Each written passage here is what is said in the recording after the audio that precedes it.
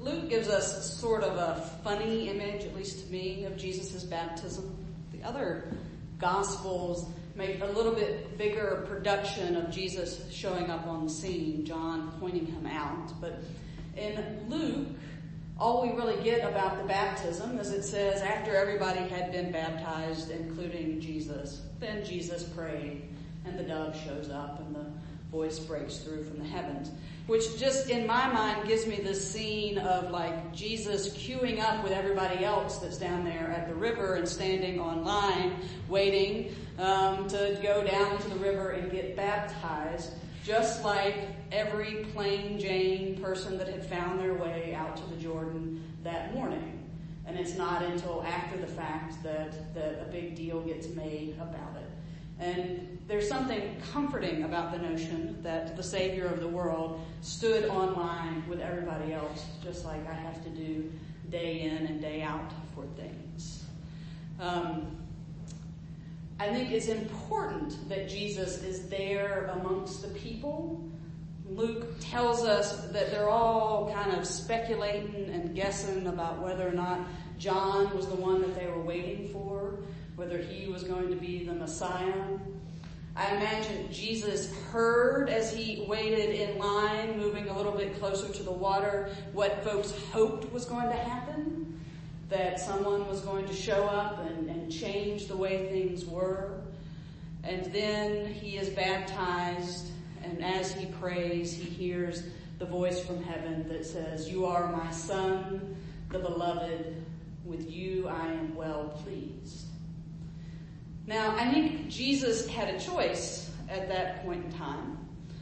What he did with this proclamation of belovedness that he gets from God.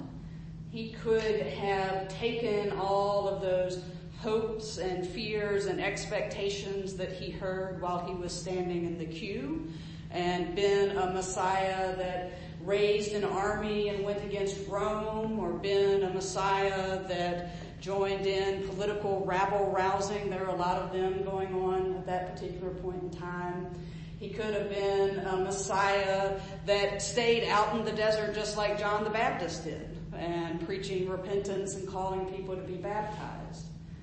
But instead, in that moment when he hears, "You are my Son, the beloved, with you I am well pleased," he decides to become, following the Holy Spirit, a Messiah that would gather around him a group of friends, not necessarily the coolest folks around, but folks that believed in what he was teaching and believed in the signs and wonders that he was performing, and that they would go around and they would tell people, you got to love each other and you got to take care of each other. He would heal the sick, and he would lift up the lowly, and he would ultimately, with that little group of friends, make his way to Jerusalem, and for the love of the world would allow himself to be arrested and tried and crucified. And even in that moment, he still had a choice, because he could be the Messiah that called down the angels and said, "This is a bit too much, take me off this cross." And he chose not to do that. He chose to die just like one of us, and then to be resurrected. That was Jesus' response to hearing God say, "You are my beloved. You are my Son. With you I am well pleased." For any of us that are baptized, in a certain sense, particularly in this church, somebody during the baptism says something similar. We don't use the exact same words of "you are the Lord's beloved," but we do, after we baptize someone, mark them with the sign of the cross on their forehead, and we say, "You are marked as Christ's own forever." That through our baptism, we are grafted in and adopted into Jesus being the Son of God, which means when we hear in the Gospels God say, "You are my Son," we can hear, "You are my Son, you are my daughter, you are my beloved, with you I am well pleased." But that means that just like Jesus, we have a choice of what we're going to do with that belovedness.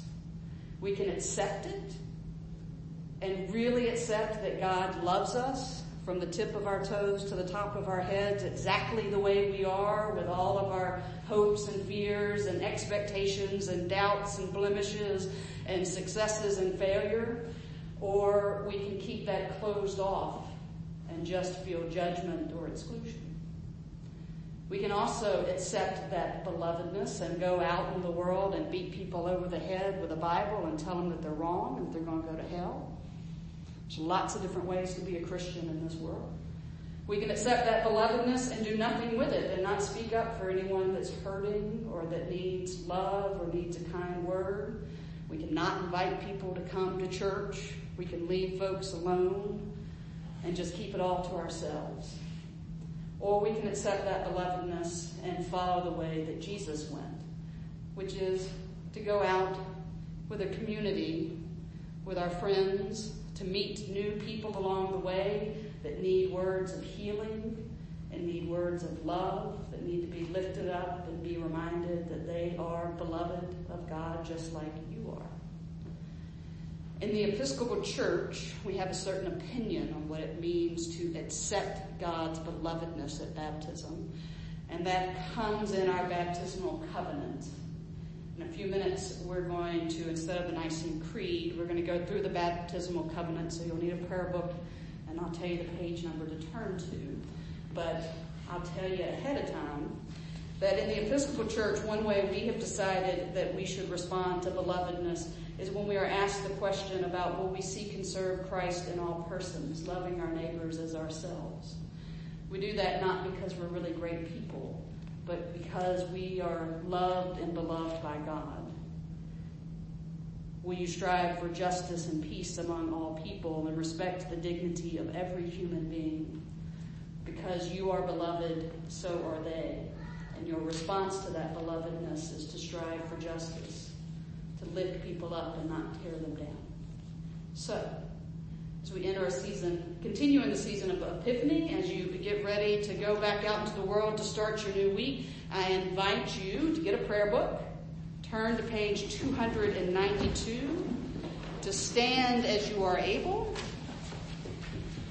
and to consider what you're going to do with that belovedness that God has given to you as we renew our baptismal vows. Page 292.